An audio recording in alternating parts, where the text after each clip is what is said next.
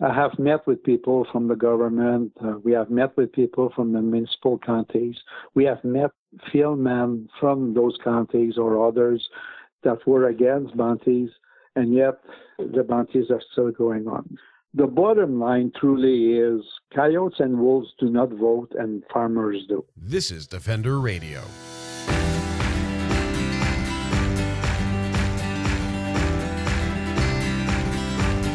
I'm Michael Howie, and this is Defender Radio, the podcast for wildlife advocates and animal lovers, brought to you by the Fur Bears.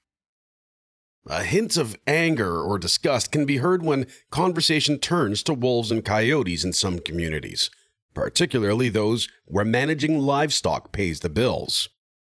A long-held belief in many regions of the world, including many parts of Canada, is that eliminating these predators will protect livestock. Though numerous studies show that bounties or culls are ineffective at this, the practice remains in place. Dr. Gilbert Proulx of Alpha Wildlife Research and Management, along with Sadie Parr of Wolf Awareness Incorporated, wanted to test some of the beliefs surrounding cattle and wild canids. In their paper, Is livestock an important food resource for coyotes and wolves in central eastern Alberta counties with predator control bounties? The duo tested 3 hypotheses based on assertions supporting bounties. The results showed simply that cattle isn't an important food resource, and that a bounty made no difference in the amount of cattle consumed by coyotes and wolves. The results also led to the recommendation that the bounties be discontinued. With communities spending tens of thousands of dollars of limited budgets on ineffective bounties, individual animals being killed, and ecosystems being irreparably damaged, this science is more important than ever. Dr. Gilbert Proulx joined Defender Radio to discuss the science behind the research, some of the factors that led to the belief that predators are killing livestock, and what's necessary to move forward from this outdated model of management. Is livestock an important food resource for coyotes and wolves in central eastern Alberta counties with predator-controlled bounties? This is a subject that comes up to those of us who are involved in whether it is wildlife management, policy, research, advocacy, etc. It comes up on a near daily basis, I would argue, whether we are talking about coyotes or wolves, 2 canids, depredating on livestock.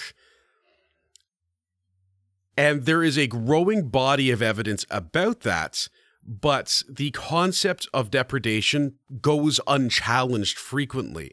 And from what I have read of this of this study, the hypotheses that you worked with are very much directly challenging this. So how did you decide? It was you and Sadie Parr, of course, who's a lovely individual and advocate and researcher. How did you decide these are 2 hypotheses that need to be tested? I think that your introduction there answers the question. You see, like, you have indicated that in spite of everything, the control, or let's say the killing of the wolves and the coyotes still goes on, and it just shows that scientific evidence is not always the only marble that is being used here by politicians to make their decision. There is a lot of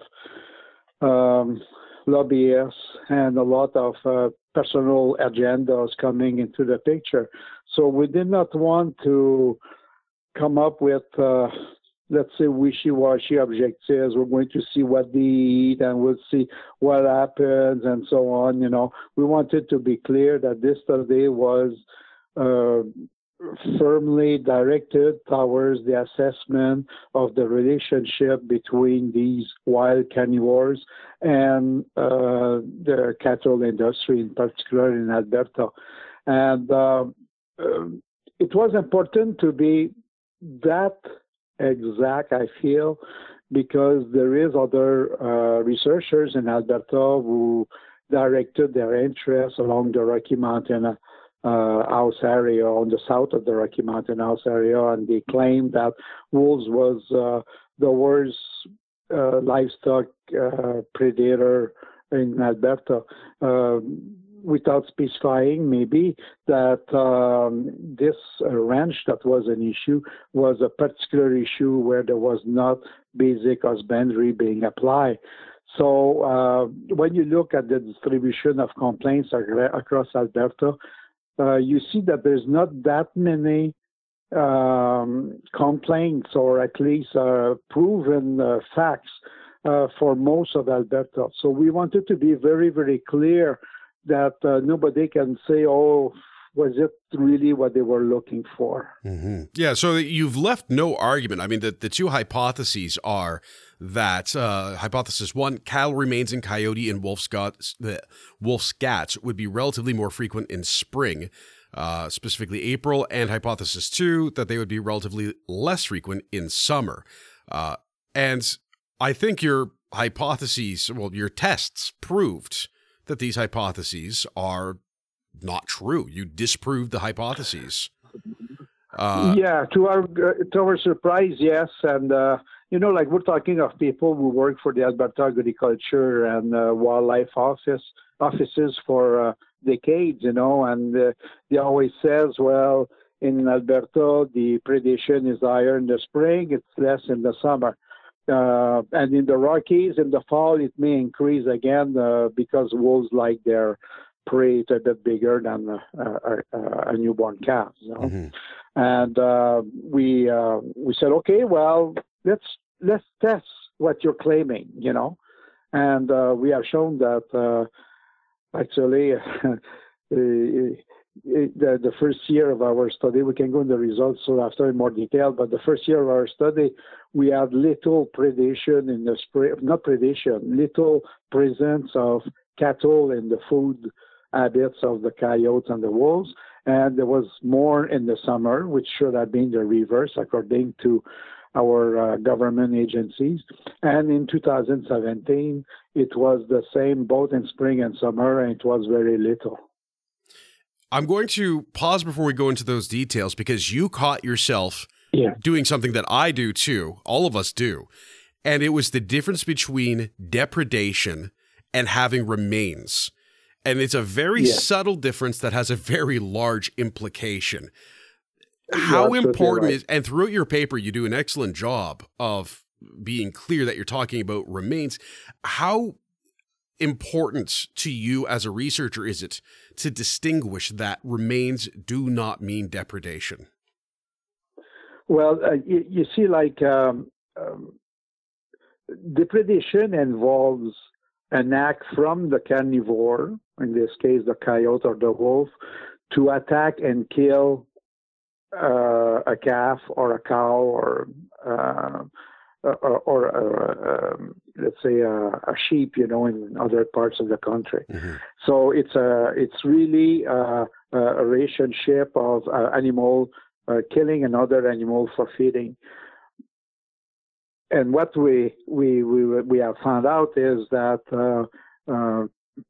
coyotes and wolves feed a lot on dead animals, and in this case, there are carcasses left in the field. And when you have a wolf or a coyote feeding on a dead cow, the remains in the scats of these animals will make some people conclude that these cows had been killed by the wolf or the coyote. And this is where it becomes tricky, the whole thing. You have to try to identify why are these canids, why are they with some cattle remains in their scats? And we have to try to play detective here and see where they come from, those cats, which we did. In an ideal world, you will have all your wolves and your coyotes radio-collared. You will follow them, and you will see where the cows are, and you will know what is the exact action that is happening there. But this study, like many of those contrary-minded investigations, had very, very little funding, and we had to go with a different approach. But it's really important that people recognize that if they see a coyote or a wolf feeding on a dead animal in the field, this does not imply that coyote or the wolf killed this animal. The animals are attracted by the smell of dead animals. In the case of cattle, they are attracted in the spring by the leftover of the birthing process, and also they are even attracted by the poop of the young calves, which are for them a source of energy, So we have encountered people in other counties where they were adamant that the coyote had killed a cow, which is quite a big work to do for a coyote alone, he says, I know I drove into the field, I saw the coyote on the animal. Well, that animal probably died of other causes, and the coyote took advantage of a free lunch on the way, And a lot of coyotes and wolves won't even come close to that because they know better. So people have to do a distinction between predation and feeding. It's two different things, and we know that people don't like jumping to conclusions for an easy answer, so that shouldn't be a problem. Well, people always take the straight line. And say it doesn't take long. There is we have our Scientific Journal just released a special issue on carnivore conservation. And I was relating in my editorial that many years ago there was a farmer in England who had lost 16 sheep or something like that, and they were all dead in the field. And when he went to check his animals, he saw 2 pine martens running around. And the following day he came back, he had 6 more animals killed, and again he saw those martens. So he concluded that the marten had killed 18 sheep, and the whole community went after the martens and destroyed them. And the species with those type of stories eventually became endangered in England, and now they're trying to bring it back. It just shows how prejudices and false assertions lead to wildlife disastrous situations, and this is one of them. Yeah, it is absolutely devastating the amount of damage we can do to these animals, and we'll come to that shortly. Looking at the results a little more closely, it's not just that your hypotheses were proved to be false. It is also interesting to see the volume of remains. I think the coyote it's a little more telling, perhaps, because the wolves didn't seem that interested in cattle overall. Yes, it was pretty. And actually, we had problems finding, like those counties we're in, they pay good money. They pay over $20,000 a year for the killing of coyotes and wolves. And while we were on all our grounds, because we also had a control area, which is a county without, several counties without bounties, we had problems finding wolf scats. And when we found them, in most cases, the animals were feeding on snowshoe hares and wild ungulates. So the coyotes, you're right, tell us a better story. We had a lot more scats. The coyote is a lot more adapted to rural and suburban areas. So it was easier for us to find the coyote scats, yes. And when you look at those data, like you said, the volume, it turns out that we had one bad period that was in summer 2016, where 18% of the food items in the scats were cattle. But in all other cases, it's 8 or 5%, so it was never immense. Now, there was a third hypothesis that we did there, and it was that when you listen to the counties, the coyotes and the wolves feed on livestock everywhere. And we wanted to verify that because bounties that are paid by those counties to kill coyotes and wolves occur everywhere. And we started to notice that we found coyote and wolf scats only in those fields, in those areas where there was dead cattle. And the dead cattle, after speaking with farmers and local authorities, were often animals that die, or most of the cases, animals that die from pneumonia or other ailments, and the farmers were just dropping them there.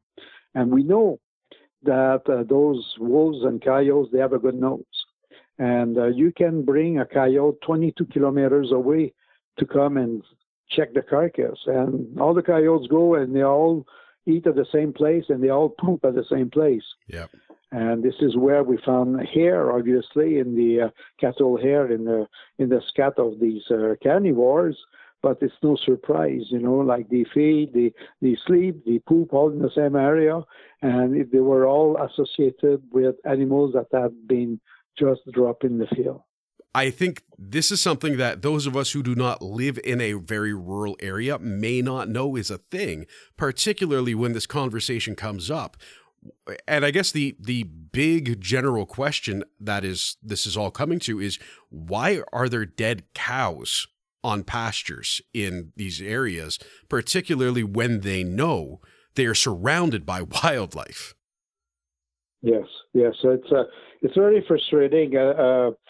We're still in a colonization time here in Alberta and Saskatchewan, and future farmers can obtain crown land at a relatively cheap price as long as they open up the forests and establish their farming activities further north.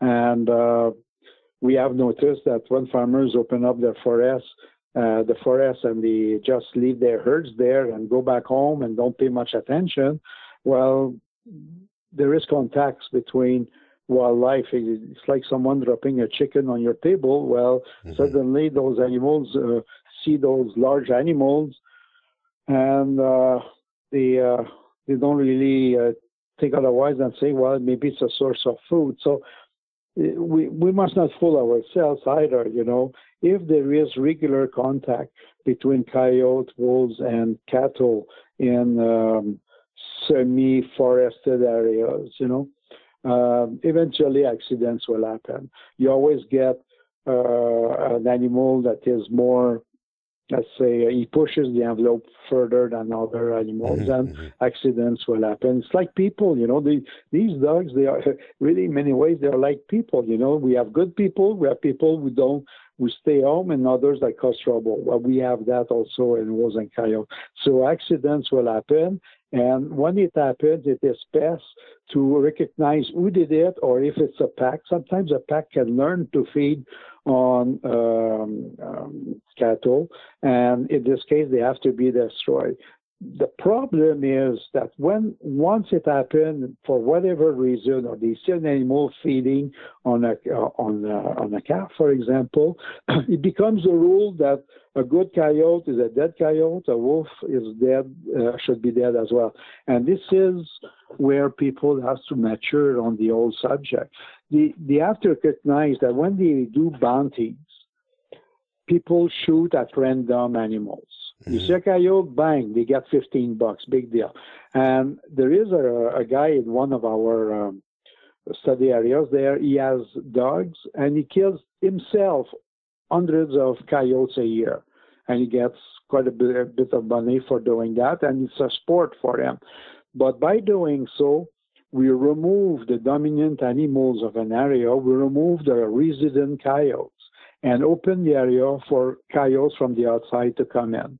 And when it happens, the new coyotes who don't know the land, could be hungry, could be even animals that have been pushed away by another group of coyotes, they go there and they can cause trouble.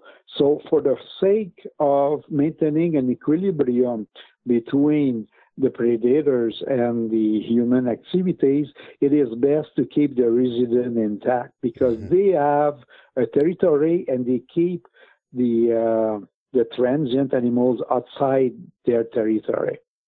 And by doing so, there is a harmony that establishes itself between the farming community and the predators. And it sounds like almost a story from Walt Disney, but it is true. And we have seen that. I was working in southern Saskatchewan, And I had a badger that I was studying, among others.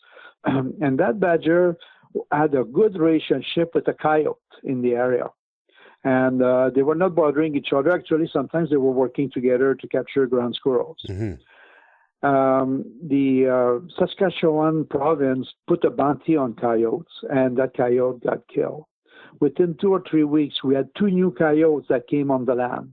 And those coyotes were continuously harassing the badger. There was no friends there. They were young coyotes. They didn't know what they were doing. They didn't have any commitment to the area.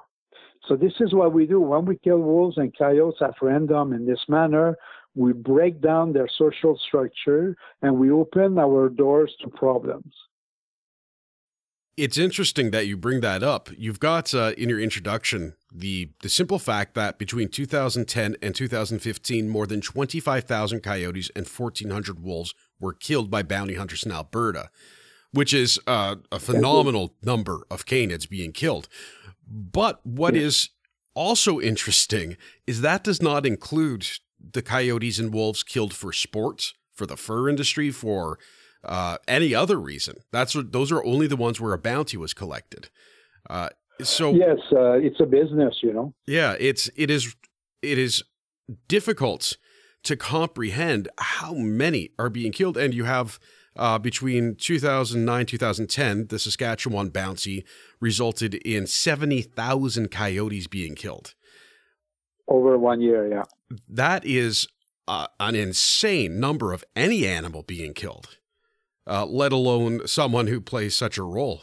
I remember Saskatchewan driving through the rural areas there, and some farmers will have piled 6 foot tall of coyote skins in front of their house.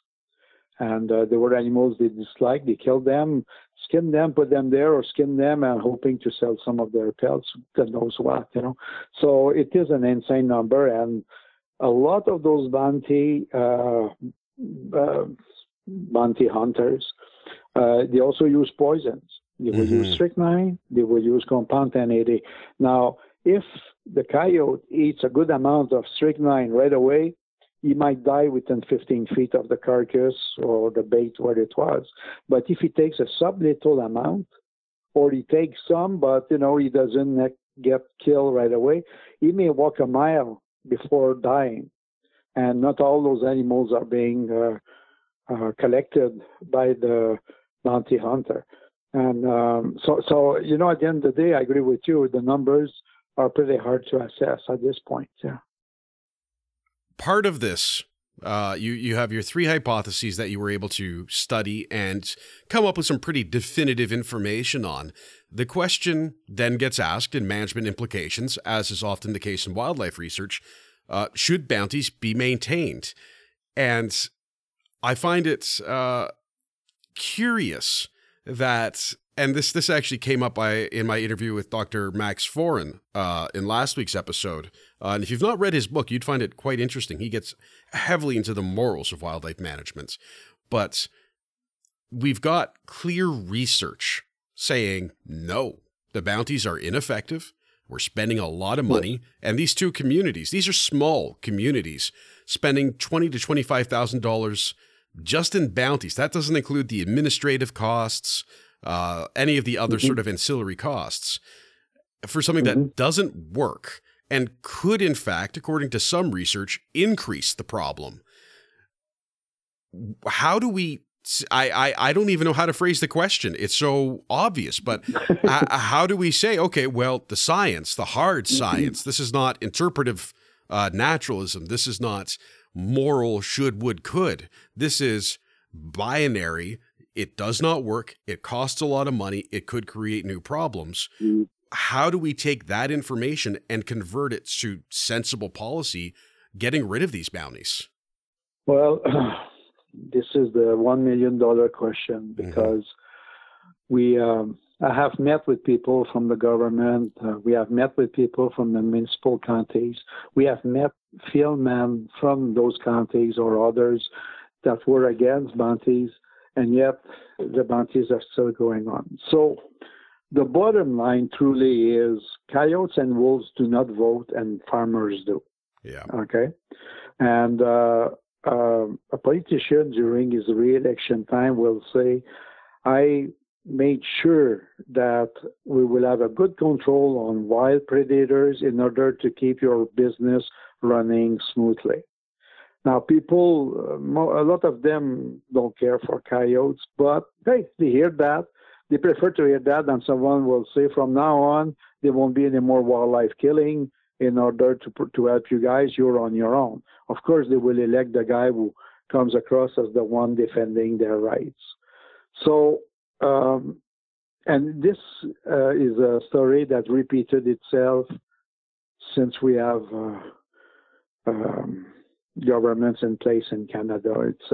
It's a story that, you know, if you were to speak with someone in the 1950s, it would be the same situation. When you speak to the people from the province of Alberta, for example, they will say, we have given the responsibility of management of wildlife on private property to the municipalities. Now, their mandate at the provincial level is to ensure the proper stewardship of our resources. It's written black on white on their mandate. But they prefer to defer their responsibility to the municipal county, and they do not want to sit down with them with those data because that could mean they have to go in court to implement their decision. So they prefer to stay their hands clear of that. When it comes to the municipal counties, well, these are local politicians. Everybody knows everybody. They do not want to risk to have to deal with a farmer or an important farmer who could make pressure on their neighbors. They don't want to deal with a farmer that would claim that he lost a newborn calf to a coyote. So they maintain the status quo. So it is really, really hard. And when people from the public, from, let's say, the urban areas,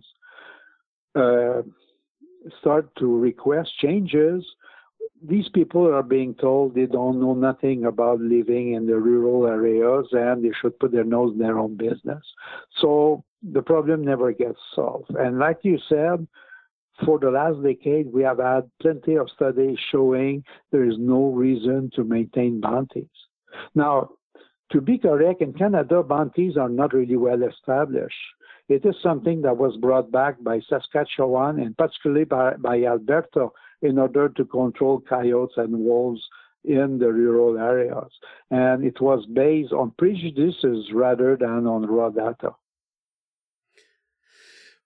What was the attitude? I see a few times that you talked with landowners, particularly in trying to determine, when you found carcasses, what the story was. Yes. What kind of attitudes did you find when you sort of, you say, hey, we are looking for coyote and wolf scat, and we found this dead animal that you've left here? What kind of attitude did you get, both as the researcher, someone simply saying, I'm collecting data on this, as well as if you were given any anecdotal information on livestock and their relationship with wolves and coyotes in the area? Yeah, this is really interesting. Our study was in the counties of Two Hills and St. Paul, which is in central East Alberta. It's an area which has a well-established farming community, and the farms are interspersed with forests. So, it's a good place to live if you like both nature and agriculture. Mm-hmm. We were, Sadie and me, we were a little bit let's say, apprehensive in sitting down with the farmers and asking them what they think of those things, knowing that the counties maintain those bounties. Well, every time we met with a farmer, sometimes it would be along the road, the guy is walking his dog or he's checking a fence, or sometimes we will find something like a dead animal in the field. We will seek the owner and we will talk to him or them. Every time we were well received by the people. They never showed any signs of resentment. And in all cases, they said, and this is true, in all cases, they told us you should leave the wolves and the coyotes alone. Now, we had one guy who had lost a bull. A bull or a cow, I don't even remember anymore. And we went on his property, we found a dead animal, and that animal had died of natural causes. He had put 2 neck snares in the area, and he had captured and killed 2 coyotes. The coyotes had nothing to do with the death of that cow. And he was claiming that these were wolves who kill cattle in his region. We never found one wolf's cat in the area. So this is the only case where we had a guy that was adamant that wolves were bad guys. In all other cases, people were not even concerned about coyotes and wolves. One area that was a cattle lease region, we spoke with the employees, and they said they were a lot more concerned with black bears because they charge us rather than wolves.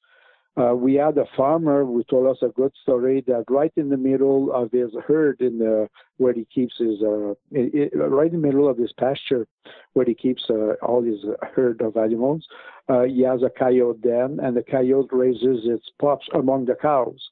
He never had coyotes hurting any of his livestock, and he said actually he taught his kid, you never shoot those coyotes because they will keep peace on your land. And we received that story several times. We heard that story several times, that there is again that harmony that was between the farmer and the resident coyotes, There is no such stories with wolves because, as I told you, we didn't have a lot of wolves, and those wolves stay more in the northern forested areas. But I did meet with a local rancher trapper, and he was telling me that he was native, and he was saying me that his people will not interfere with wolves. The wolves are there to clean the bush, and they will not do special actions to destroy them. So overall, our contact with the public were really, really good. And I gave a talk, I remember, in Menton, and a farmer from Two Hills, which is over an hour away drive, came at the talk, and he applauded what we were saying and what we found, and he was in full agreement. So, sometimes you have people in counties and communities that speak louder than others, and they get their wish. But that doesn't mean the whole community is behind that. Like you said, it costs a lot of money. It comes from the people's taxes. That is surprising to me, I will be honest, in a good way, though. And that, I think, is perhaps my own prejudice that I form over time, reading about some of this stuff from the media perspective. It does seem, though, that based on your experience there, it's a situation, and I've seen this too in communities when I've gone to meetings about coyotes. There's 1 or 2 very, very vocal people who get quoted by the media, who talk to the politicians and push that agenda of lethal control or extreme management, even though most of the rest of the people don't really buy into it. So does that mean that this ongoing education, both from the advocacy side where I'm at doing the podcast and the blogs and the other things, and the science side where you are showing the evidence that these things simply aren't true or they're ineffective and that there are better ways, is it finding a way to sort of keep pushing those 2 things to allow more ethical or moral decisions to be made by the public and the politicians moving forward? Well, we should use what we find, our science, state-of-the-art knowledge, to develop proper education programs and go out of our way to educate the people. Put aside ethics and morals, It's just, if you want to bring it down to efforts and dollars, a farmer cannot justify to maintain bounties within his community for the little effect they have on their cattle. If we just stick to that, morals and so on, it's another level of concern for these people, okay? Mm-hmm. Education is really, really important. Unfortunately, when it comes to education with the ranching industry, it's maybe a blurb on the website. The government may refer someone to a link on the internet. Yeah. But that's about it. Like, I mean, an example of it, we try, I told you at the beginning that it was difficult to get proper research funding for this project. Mm-hmm. And we ended out not getting a lot of funding, not enough. But we're committed, CD and I, and we did the work. We did applications to government organizations, that are funded in parallel by the government. And we had the hypothesis that you read in the paper. We had the methodology, and we said once we have the data, we're going to sit down with the counties, teach them what needs to be done, one way or the other, because we didn't know what the result would be. Yep. And we will hopefully meet with the locals and just report our findings. Well, our applications for funding was turned down because they said there was too much education in our research program. My response to them was, if we do research but we don't forward it to the people of the real world, this research was done it was useless. People have to be able to have access to that type of information to make proper decisions. And, we can publish in scientific journals, but the Joe Blow, who raises cows or is interested with nature in his backyard, doesn't necessarily access those scientific journals. So it's good for us to transfer the information from science to the public, and that's why I gave some talks in Edmonton and around the area. But it just shows you that we're pretty archaic still in the judgments of our research project. It may have been just an excuse to throw out the project, But the point is, research must come with education, and education must be done at the personal level, and this doesn't happen. Now, organizations like Wolf Awareness, I'm aware, are really much involved, especially in BC with the wolf culling there, mm-hmm. to teach farmers, and they brought in ranchers to talk to other ranchers. So, people, the same blood, the words speak to each other and they understand each other. So it's not only a scientific thing.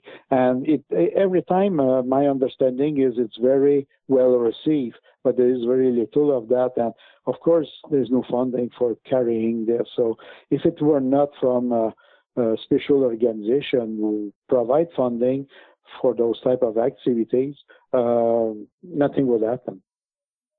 All comes down to dollars and cents. That's our beaver coexistence program. I'm not sure how familiar you are with it. We go into a municipality typically and train them in how to use flow devices, in how to do tree wrapping, all these kinds of things that then eliminate or reduce the need for lethal control or relocation of beavers. And we'll spend a couple of days doing that, and then they have the tools to do it. When we started doing this years ago under an old director, George Clements, he would say, well, you just have to, he would tell the communities you have to do it. And then we finally got to the point where it's, okay, we're going to come do it for you. And that's when we actually started seeing the real success with it, is not just telling them, and I know that's the same thing that Sadie does. I know it's the same thing Leslie Sampson at Coyote Watch Canada does with coyotes and wolves, is you really do. You have to go and say, I'm willing to work with you to show you how to do this. And, it's like any other thing again, there is beavers that the only way you will be able to solve the problem would be by removing the animal. But there is a distinction between a troubled animal and a troubled species, and people do not do that distinction. Not far in Alberta, we have the county beaver, the Beaver County. It's southeast of Edmonton. Of all the names, the Beaver County, this year they have a bounty on beavers. So, there were meetings. Some of my colleagues indicated that it doesn't work. And it's a rodent. They travel a lot among places. And still, they spoke to a trapper. who's not necessarily the best of the bunch, and now we have beaver control. And you can shoot a beaver 20 miles or let's say 50 kilometers within the bush. That beaver doesn't impact at all on the road system, but you get money for killing that beaver at the wrong time of year when his pelt is worth nothing, things of the sort. They kill them in the spring, their young all die of starvation. This is where we need more ethics, that's for sure, and more empathy for life, but it doesn't happen. So the coyote wolf study we did there could apply to so many things, like a few years ago, we with Dwight Rodka he's a past predator manager in Alberta, we wrote a paper on bounties. Well, we have places in Alberta where they will pay quite good money for you to bring the head of a cougar or a wolf in order to increase the human harvest of sheep in the mountains, improve hunting, and things of the sort. When actually the major problem is the loss of habitat in those cases. It's not necessarily predation, So there is a bad attitude that has reinforced itself over the last years in Western Canada and United States that predators are a bad thing. And there's a lot of that killing going all over the place. It's unfortunate. You can read the full paper at researchgate.net. It's also linked in this week's show notes and can be found at alphawildlife.ca.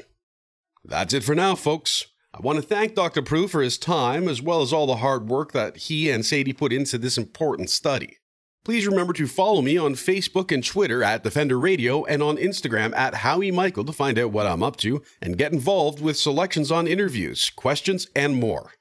You can also support the show directly through Patreon for as little as $1 per month at patreon.com/Defender Radio. Until next time, I'm Michael Howie for Defender Radio, reminding you to stay informed and stay strong.